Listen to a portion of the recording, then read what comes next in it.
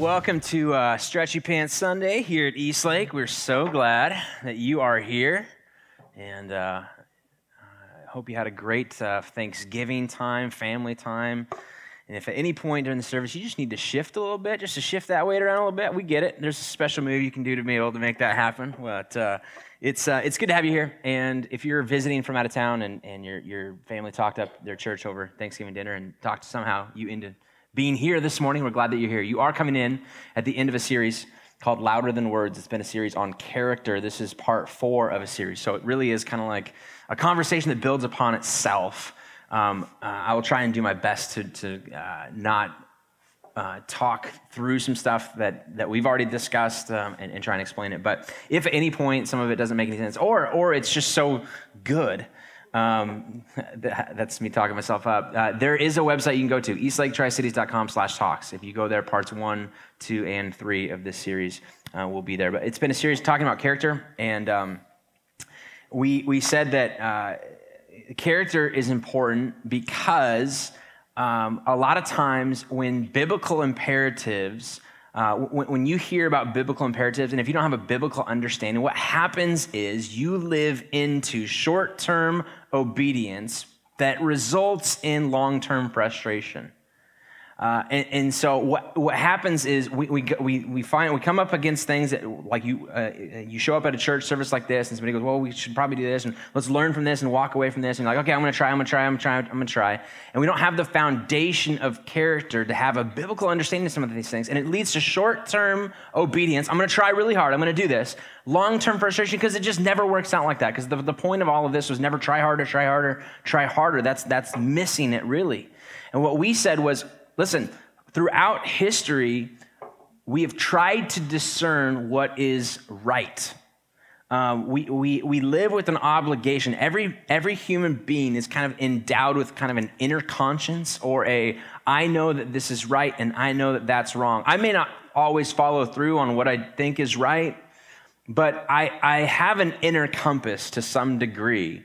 And I know that what I do oftentimes doesn't match up with that, but we have, like, you go back throughout history, there at some point, people have written down, okay, this is what is morally right for our society, to live in a civil government, to live in this way, to live with liberty and freedom, but that doesn't infringe on other people's freedom. And so this is how it plays out. We've structured laws around this. Governments have come around these kinds of things. So we have an idea, I think, of what is right.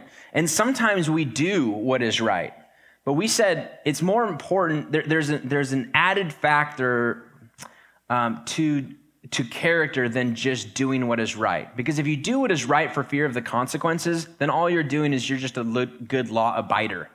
If I'm not going to have an affair, if I'm not going to cheat on my taxes, I do it because I'm afraid I'm going to get a letter in the mail from the IRS that says you're going to be audited. I need every receipt since you were 12. And I'm like, I don't want to do that. So I'm going to be truthful on my taxes as a result of these things. But that doesn't make me a person of character. Character goes a step further than knowing what is right and doing what is right. We said this, that character is the will to do what is right.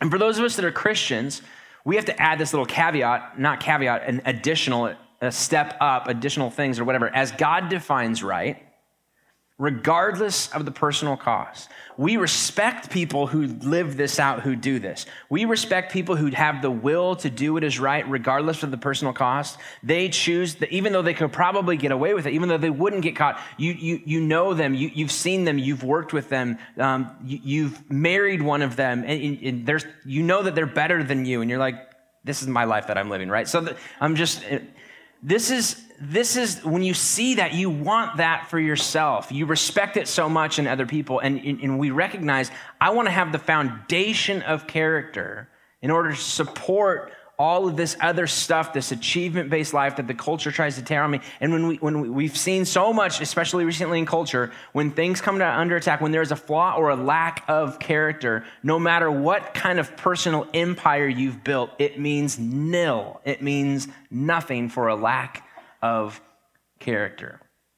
The will to do what is right, regardless of the personal cost. And we said this, that in Romans chapter 12, Paul writes a letter to a church in Rome, and he begins to describe kind of what God wants to do in terms of building character in his followers and in his people. And it talks about a renewal, a transformation by the renewal of our mind. Be transformed by the renewing of your mind. That renewal is the process by which we become people of character. Renewal is really a two-step process. Last week we said renewal is removing the old, taking off the old, and putting on the new. Taking off the old looks like this: making ourselves aware of the lies that we believe. If we were to personally evaluate some of the things that we go through, we are believing lies about something. Lies about our self-image, lies about what it means to be a man, what it means to be a woman, what it means to be successful, what achievement looks like for us in this world, what accomplishment means for us, what makes us good people, what makes us good humans, what makes us good husbands, wives. What are some of the lies intrinsic to some of the ways that we behave in our life? If we can become aware of those lies, we can expose the lies and remove some of the grip or the influence that they have on how we live our lives. So it's really a two-step process. And we said, man, it would be, especially around Thanksgiving, a really appropriate time to begin to evaluate, take some personal inventory of our life about what lie am I believing? I know that something's messed up in me. I've never been able to put my finger on it, really. I just find myself continually falling into this temptation or this thing or this belief. I find myself making excuses for my actions. And I know it's wrong, but I just, here's why, but I always have a comeback. And anytime it's pointed out by me, by a family member, especially a parent, especially at Thanksgiving, they point these things out to me, I'm quick to come up with some sort of reason for why this exists. And if I really was able to dive deeply into my personal psyche, I would realize I'm believing some sort of a lie. So step one in the process is identifying. And I can't do that for you. You need to do that for yourself. But we looked at scripture to provide us some examples of what this means and what this looks like. And there's going to be, we'll talk about a few more of them there. And then today, to take off the old and to put on the new. Take off the old, put on the new. What does it mean by putting on the new? What does that look like for us? And it means renewal. It means it plays out in what does it mean to renew our minds in this way? And I want to talk briefly about that. Before I do, I want to caution you. Here's like a warning thing for action as a result of what we talk about today. A common fallback for those of us who are Christians is something that I think is kind of a shortcoming. Our tendency is to, when we are trying to renew our minds and when we are trying to follow through on some of these things and putting on the new, is to fall into the common fallback of prayer. And prayer is great. Like, I'm a pastor. I can't say that prayer is not great. Okay, that's part of when you go through the school, they make you sign the paper that says you'll tell people that prayer is awesome. It is. It's great. But problems with character are not solved by prayer, but by renewal. Here's what I mean by that. Nobody that I have ever met has said to me, I've got a problem with my own personal character. I find myself not doing the things that I want to do, and I solved it with prayer. Prayer is a great thing. I think the purpose of prayer is to get our minds in sync with the way that God sees things and to really come to grips with that. But in terms of renewal, it's not great. It's like using the wrong tool for the wrong project. Wrenches are great when you're trying to work with bolts and trying to twist knobs. They're terrible for drilling holes. They just don't work in that way. In the same way, prayer is great, but when it comes to renewing our mind, when it comes to replacing the lies that we believe with specific truths, it's not so great. And that really is my definition. If I had to provide a definition for you this morning, what do you mean by renewal? What do you mean by putting things on that are new? It's identifying the specific lies that we believe about ourselves and then beginning to replace them with specific truths. Truths either for you who are irreligious or whatever, truths that resonate with you as truth. But for those of us who are Christians, again, that little caveat of as God defines it, we don't get to just pick and choose what we feel like is true. We have kind of a standard. We have something that we look to that we say, okay, throughout history, the church has defined this Bible, this scripture in general, as directed by God's Spirit to be written down, to contain truths that help us figure out what humanity looks like for us, to discern truths about us, that not to flow back and forth with what's true in our culture, but more of a standardized form of truth. So replacing the lies that we believe with specific truths. Here's how it's played out for us in Scripture. Listen, this is what's identified for us through really early on in Matthew's account of the person of Jesus. Matthew was one of Jesus' disciples. He was a tax collector originally, which is not a good trade at that point. Jesus came along, and in spite of the thoughts of his other disciples who were like, don't even associate with that guy, goes to Matthew one day and says, "Come, follow me." As a result of him being a tax collector, he's one of the more educated of the disciples. And as a result, post Jesus' resurrection and ascension and disappearance, really, he begins to say, somebody should write something down. And really, all the disciples probably pointed at Matthew and be like, well, listen, you've worked with writing. You know this language better than we do. Perhaps you should take it upon yourself to write down an account of the teachings in the person of Jesus. And so he does. It comes in they call it the Gospel according to Matthew. It's the first book in your New Testament if you have a Bible at home, and it really is one of the earlier Gospels. Really probably the second one written to a specific audience, a Jewish audience, trying to convince these Jews that Jesus is the Messiah.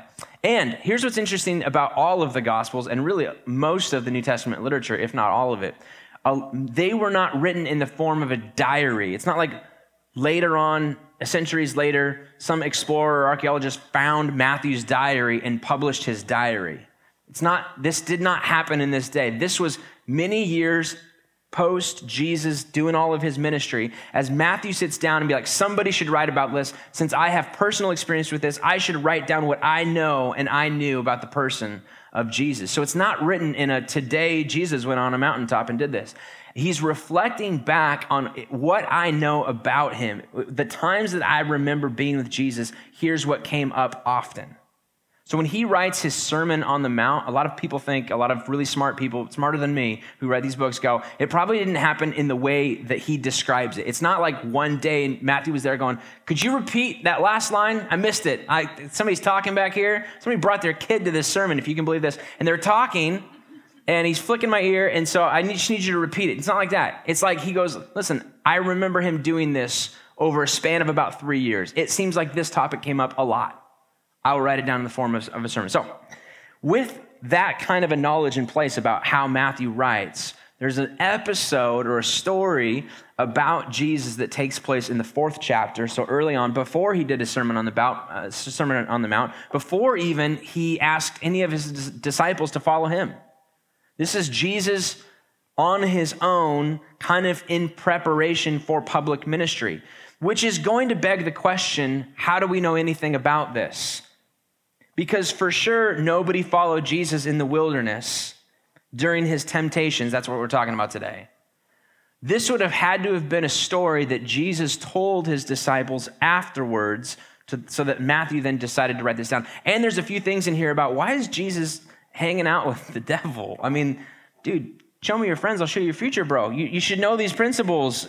You should not be hanging out. Your parents would be so disappointed if they caught you. Anyways, so there's all kinds of questions about, did this really take place, or did this whatever? But listen, the point of this, the point of this is I want to look at how Jesus responds to temptations. Because what he doesn't do is say, hang on, let me pray about it. All right? Jesus definitely prays, right? In the Garden of Gethsemane, he prays right before he's arrested. There's help, God, take this cup from me, all of this. So prayer is definitely a part of Jesus' life. But when it comes to these specific lies that are trying to be made present in his mind, he instead replaces them with truths that he knows to be true. So Matthew chapter 4, all of it's going to be on the screens. I'm going to summarize the second 2 parts because they're very, very similar, and I just didn't want to waste our time. But you can read it for yourself in Matthew chapter 4. But here's the first part. Then Jesus was led by the Spirit into the wilderness. So this is chapter 4. So this is after Matthew does kind of a birth narrative of Jesus. And then John the Baptist comes on the scene, and then this is post that, but pre-Sermon on the Mount. After this, he's led by the Spirit into the wilderness to be tempted by the devil, right? So this is, dun, dun, dun, this is theme music. Anybody that's reading this would be like, wait, I have so many questions right now, right? And he's like, hold your questions. Hold your questions. After fasting 40 days and 40 nights, whoa, he was hungry. Well, yeah, of course, like we've heard of fasting. Like it's not a very common practice in today's society. Today, fasting looks like, I got offended by somebody on Facebook, so I'm going to stay off Facebook for a month. And I'm going to call it fasting, but really, I'm looking at how much time I'm spending on there, and my spouse asked me to track how many hours I'm spending on Facebook, and I don't want to do that. So I'm just going to take this media fast. That's happening pretty soon. January usually is a pretty positive time for that. But that's how we think of fasting. We know that fasting also included food, and originally it was food. It was sustenance. It was, I'm going to put myself in a situation where everything within me desires something, but I'm going to deny it for a period of time so that I can focus on something different, right? And I definitely don't recommend 40 days, right? This is like the whole talk to your doctor thing. If it lasts for more than 4 hours. Anyways, so that's different. So this is for him though. Apparently he felt called or led by the Spirit to fast for 40 days and 40 nights. And again, he's hungry. The tempter came to him and said, if you are the Son of God, tell these stones to become bread. Hey, you're hungry, man. 40 days. He assumes, listen, this is interesting. He doesn't question really, like that word, if you are the Son of God, it wasn't necessarily I don't think that you are. We both know that you are. Why don't you use your powers for your own personal good? And not only for your own personal good, for a reasonable need. It's not like, hey, if you really are the Son of God, why don't you snap your fingers and make a Porsche show up in your driveway for free, right? That would be excessive. We would say, well, that's greedy or that's this and that. But we would have no real obligation towards turning stones into bread. That seems like you're just taking care of natural needs. That would not be offensive even to us. Jesus' answer, here's his answer. Well, let me pray about it for a little bit. No. What does he do in this way? It is written. He begins to quote a verse from the Torah or the book of Deuteronomy, one of the fifth book in the Old Testament. He pulls out 3 different quotes over the period of time, begins to quote scripture back at this tempter, this devil, this whatever. Man shall not live on bread alone, but on every word that comes from the mouth of God. Now, here's the thing. People a lot smarter than me have written about the temptations of Jesus, and they've really discerned that the temptation was not really about hunger. It's different than that. What's the lie involved in turn these stones into bread? The lie that's being taught here is you deserve to meet your needs. You deserve it. Listen, you've gone for 40 days without food. You deserve this. And the reason that's important is because we live in a society that constantly barrages us with, man, you deserve, especially right Black Friday and Christmas shopping and this, you bought so many things for other people. If you will spend $50 in gift cards, we will give you $10 to Red Robin if you will be generous to your friends. There's something in it for you because doggone it, you deserve it. You deserve to meet your needs. If you were to dig down, that's the lie that's being portrayed here. And his response is not, let me pray about it. His response is very simply, listen, it's not about bread, but on every word that comes from the mouth of God. In other words, I don't need to be sustained by this. I don't deserve it. I deserve what I need most is to be in full dependence on God in this moment. Then he goes on, temptation number 2, I'll summarize it for you. He took him to it's called the Holy City, probably Jerusalem, or this is the part where it's like, is this legend? Because it feels like snap their fingers and they bzz, bzz, and they're all of a sudden on the tall temple top in Jerusalem. And he's like, jump off. And if you do this, Surely God will protect his one and only son by calling a legion of angels to come and save him, because he will never let you die in this way. And oh, by the way, think of the public outpouring. Think of the public nature of an event like this. Everyone would see this. If you're out to prove your own personal divinity, if you're out to prove a connection with God, if you're out to prove that you are, in fact, indeed, God manifest in this world, what better way than to do it in the public, in the city, in the center of it, in the religious center of it, where people expect crazy things to happen at the temple. The lie here is you need to prove yourself. Let me give you a chance to prove yourself. Again, this is a lie that we constantly face. Prove yourself. You need to prove yourself. Perform. Achievement, accomplishment. That's where your value lies. Your identity is tracked and where and how much you can produce. Go. And Jesus' response is another passage from Deuteronomy. It comes with testing God. Don't you know it shows up and says, thou shalt, a person of this way should not test God in this way. Obedience takes precedence over reputation. Listen, I choose the path of obedience. I am here to kind of convince people of who I am and who God is. But my obedience takes precedence over my reputation. He responded to a specific temptation with a specific truth. It is written. It is written. Don't you know it's said? Isn't it written in this way? Haven't you read? I'm listing all of the different ways that translations have kind of interpreted this verse, because depending on what translation you have. Haven't you read that thou shalt not tempt the Lord thy God? Then, lie number 3.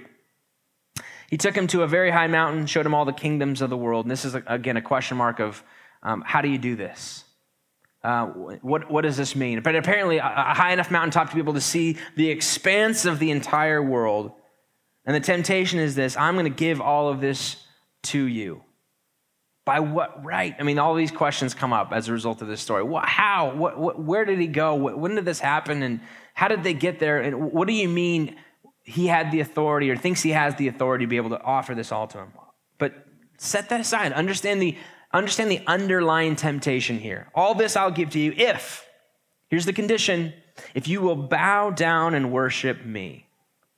All I need you to do for one moment is defer to me. Recognize my authority. Recognize my opportunity, my ability to do this. And Jesus' response is, once again, let me pray about it for just a No, he didn't say that. He says, it is written. Don't you know it's written? Haven't you read this? Away from me, Satan, for it is written, worship the Lord your God and serve him only. And the lie in that third one is this: you win through compromise. You win through compromise. Compromise, every once in a while, you have to kind of accept a little bit of evil or a little bit of shortcomings with the good. You do what you can. You take a few shortcuts. That's the thing here. If you came for this, I'm offering you a shortcut. You can avoid the cross. You can get everything that you want. All you have to do is just this one little thing, compromise in this one little way. Listen, for those of you who work in an environment where every once in a while compromises help you get what you want, and the bottom line, it's a good thing. It provides more resources for your family. It's good for the business. It's good for the image, and it what people don't know doesn't hurt them, and it's just a little tiny thing. I don't want it to get public. It wouldn't be good for us if this became public news, but this is what you need to do to be successful in this line of work. And everybody else is doing it. You know that everybody else in our industry does this in this way.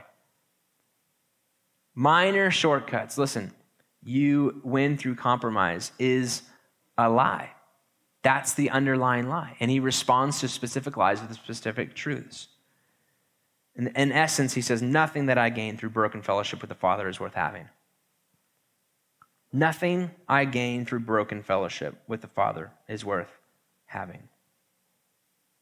Every single time Jesus responds, has some sort of a phrase, some sort of a truth.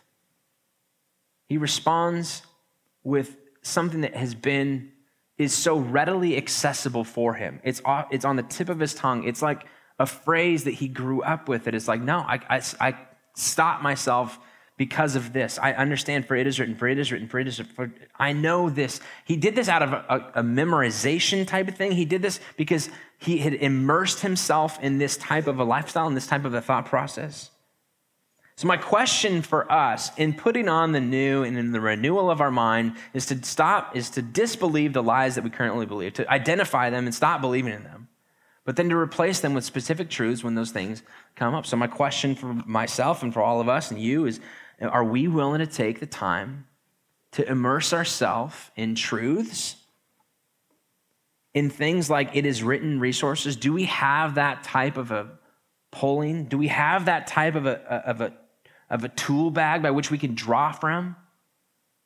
Or is it simply, I know I shouldn't do this? Listen, when we find ourselves in the middle of temptation, it is far better to say, it is written, than I know I shouldn't. It is written, and again, you can position, you don't have to say it is written out loud. That nobody talks like that anymore. I get it, right? But isn't it there? Isn't this true? Isn't it true that, ... and then fill in the blank? That is so much better. Listen, in the moment, I know I shouldn't do this, is pretty weak. You want to know how I know? Personal experience and your personal experience, okay? I know I shouldn't eat this stinking dessert. I've already had 2 good days of eating, but I'm going to do it, right? I know I shouldn't is a really weak and lame response to temptations. A far better response would be, there is a truth that's out there that is a guiding principle for my life. I don't need to pray about it. What I need to do is take action that I know to be true. And a big lie that we often tell ourselves is, well, memorization just isn't my thing. I don't have the ability to be able to pull these things out of thin air. And I try and read as much as I can. And oftentimes our approach to scripture reading every January, some of you guys get inspired to read through the Bible in a year, or I want to read it in the way that you talk about it, Brent. I want to have that, but more than just waiting for you to tell me what it is. I want to own this. I want to take one of these things home, and I want to dive into it. I want to create a habit in my life for reading. And there's a devotional way to read things, right? I'm going to read 3 chapters a day for the next 365 days, and by the end of it, I'll have this. And that's fine, right? But a different way of reading is going through it and going, what can I use? How can I specifically invest myself in looking at verses or truths really, not verses, okay? That's different. Looking at this as a source of truth, what kind of truths can I pull out to be able to identify those weaknesses and those temptations in my life? I need to have those in me so that when those things come up, I can do it. And I know, again, I'm not a memorization person, and I would say that's probably false. You memorize the things that you care about or inundate yourself with, right? Because if I started Sir Mix-a-Lot's Big Butt song, you'd probably be able to finish the first verse. And you haven't heard that song in 10 years. I'm not going to, because there's some things in there that are not, and not safe for me. This is being recorded. I can't, I don't want to put myself out there in that way. But if I started it, you'd be like, other brothers can't deny. Anyways, you know what I mean? It's in you. And you haven't heard that song for a really long time.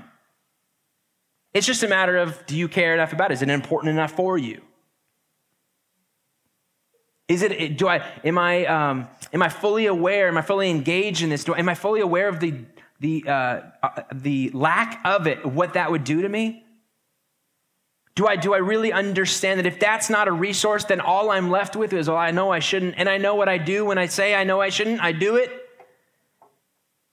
and I care too much about it. Listen, I'm going to give you a couple, just some basic ones. They're going to be on the screens. Some of them that have worked for me. Some of them that were taught to me by my dad. Some of them that I grew up with as a kid. Some of them that I've gained as a result of, a lot of times I'll read through these personally, like through my own kind of reading time, and I'll put them on little Post-it notes, and they sit in my office, or they sit on my bookshelves, or I stick them somewhere. And over time, I just see them, and I see them, and I see them. I don't practice them. I don't get up, and the first thing I do is I get coffee, and then I read through my verses. I don't do that, okay? I'm not freaking weird. But anyways, but these things are stuck in my mind so that I almost can start I can start with the phrases, and maybe I can't even reference where specifically I could find them, but they're truths in Scripture that remain true for me. Here's the first one, ready? This was for sure one that came from my mom and my dad as a kid. Do not let any unwholesome talk come out of your mouths, but only what is useful, or this one, in this translation, helpful for building others up according to their needs, that it may benefit those who listen. Don't let any unwholesome talk come out of your mouth. I can't tell you how many times I have been on the verge of clicking tweet and thought to myself, do I really need to say this? This is unwholesome talk. This is bad words towards the Husky fans just because I'm angry at my team. That's what this is. Unwholesome talk. And so I discard and delete tweet. And I move on. Is it bad enough that I thought that I would say that? Sure, absolutely. Is it a step in the right direction not to click send? Yes. There have been many emails. I get halfway through the email and be like, why am I writing this? What's the purpose of this? This is not helpful. There are things, directions that I've said, critiques, criticisms, ways that I have jumped that I've realized, listen, it may be true. Because that's the other standard that I go with. But what I'm saying is true. Okay, it may be true. Just because it's true does not mean it's unwholesome. Don't let any unwholesome talk. In those moments, it's not enough for me like, I shouldn't tweet this thing. I shouldn't do this. I shouldn't say that. It is far more powerful for me to live with the obligation of truth that says, don't let any unwholesome talk come out of your mouth. Paul writes to the Ephesian church, so this is what's characteristic of Christians. This is what life, because it's in chapter 4, this is what life in Christ looks like. Don't let any of that slip out. Dude, that is powerful. That's a guide. That's how I build character in my life. That's how I put on the new. I address lies that I believe. I have the right to say this is true, and they need to hear it. They need to hear it because I care so much about them. No, that's a lie. I don't. I care about my own ego. Don't let any unwholesome talk come out of my mouth. All right, number 2.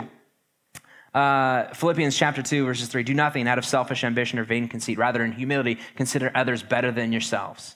Do nothing out of selfish ambition or vain conceit, because it's all about me. But in humility, out of a sense of humility, consider others better than yourself. I want to do this because it's all about me. The world revolves around me. Everything points to it being around me. The fact that I have a smartphone that tells me, that makes me the center of my own personal universe, it pushes me in a direction that makes everything about vainglory and vain conceit. And this is a very specific reminder that pride etches away at my life every single day. And I put myself in moments where I get a chance to do some things or say some things out of my own personal glory. But a little voice in the back of my head says, don't do anything out of selfish ambition or vain conceit, but in humility. Humility is a better way. Humility is a better way. A truth that I need to hear in moments of temptation of a lie that I believe, that I am the most important. Number 3, Proverbs chapter 30, verse 8 and 9. Now this, by the way, was a verse that I started last week, and I said, I won't finish it because you're going to hate what it says the second half. So if you came back, bonus for you. You get to hear the second half today. Keep falsehood and lies far from me. That's where I stopped last week. God, and this is a prayer, 2 things I ask before I die. Keep falsehood and lies far from me. Keep falsehood and lies far from me. God, Father, as I go through my life and I go through my day today and my week this week, keep falsehood and lies far from me. Give me neither poverty nor riches, but give me only my daily bread. See, that's the part we don't like. Because we don't give me poverty, right? Nobody wants that. But it's like this idea of don't give me riches. For us, wealth is a one-way street. It's not a cul-de-sac. It's like, just keep me where I'm at. This is fine. Daily bread's enough. We're like, no, I want to make progress. I want to make more next year than I did this year. I want to buy a bigger house next time than I did this time. And this prayer is give me neither poverty nor riches. Otherwise, I may have too much and disown you. I recognize the problem with wealth is that it gets me to the spot where eventually I could find myself saying, who's God? Why do I need God? Later on, when Jesus says it's really hard for a rich person to enter into the kingdom of heaven, it's a mindset that he's talking about. Why is it so difficult? Because when you have money, you have security in this world.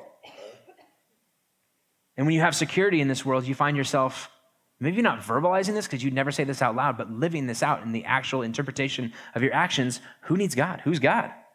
Why would I need God? I've got a 401k. Who needs God? Give me neither poverty nor riches, but only what I need for my daily bread. Otherwise, I may get to the spot where I say, who needs God?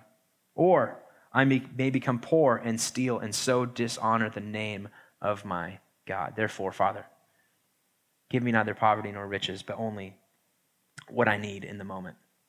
Listen, if that rang through your brain as you were out shopping on Black Friday, it would change the way that you shop, wouldn't it? Anytime we're out and we're tempted through consumerism and acquisition of things and more and whatever, if we could go, God, give me neither poverty nor riches. Fourth and finally, and this was one that my parents, again, drilled in me as a kid. Because when you're a kid, this is true for all of life, but parents know this is true for their kids. They don't think it's as true for them. They think that you grow out of this, but I don't think that you do. This was a proverb that was written to kind of everybody. Whoever walks with the wise becomes wise, but the companion of fools suffers harms. This is the whole surround yourself with, show me your friends, I'll show you your future. If you find yourself walking with the wicked, you will become wicked. Companion of fools suffers harm. Listen, all of these are specific truths, address specific lies that we live with and are tempted with every single day. And when you have these right with you, when you can memorize just these 4 things, that would be your homework if I could assign you some homework this week. I gave you a half of a verse last week and you're like, I didn't do it. Okay, well now I'm giving you 4. So I'm really setting you up for success here. But this is the renewing of the mind. This is a stop believing the lies, but replace it with what? Truths. So steps for you. Quick 3 action steps. 1, say them out loud. Say them out loud.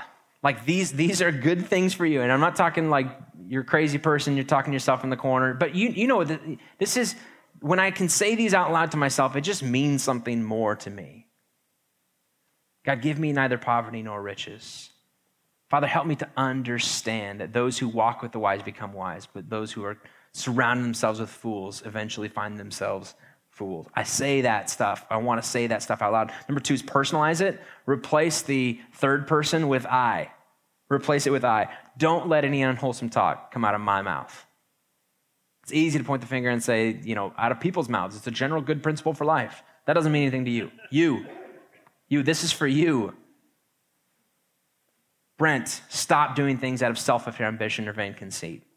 In humility, I need to choose to consider others better than myself. Number 3, establish an anchor, both in yourself and the lives of your family. For those of you who are parents, this is important. These are the types of words, these are the types of prayers, these are types of truths that need to become so evident in your life that your kids see them being said out loud to them, or you're praying this thing over them. That you establish an anchor. And an anchor, the point of an anchor is it sinks down and it provides a firm foundation so that when we drift, we don't drift too far. Establish an anchor. That's the point of having these truths in place. And this, I think, is what Paul had in mind when he wrote to these Romans and said, listen, be transformed. Don't conform any longer to the patterns of this world, but be transformed by the renewing of your mind. Take off the old, stop believing the lies, and put on the new, and start placing your trust and start believing and thinking about that which is true for you. And in doing so, you become more and more like the mindset of Christ.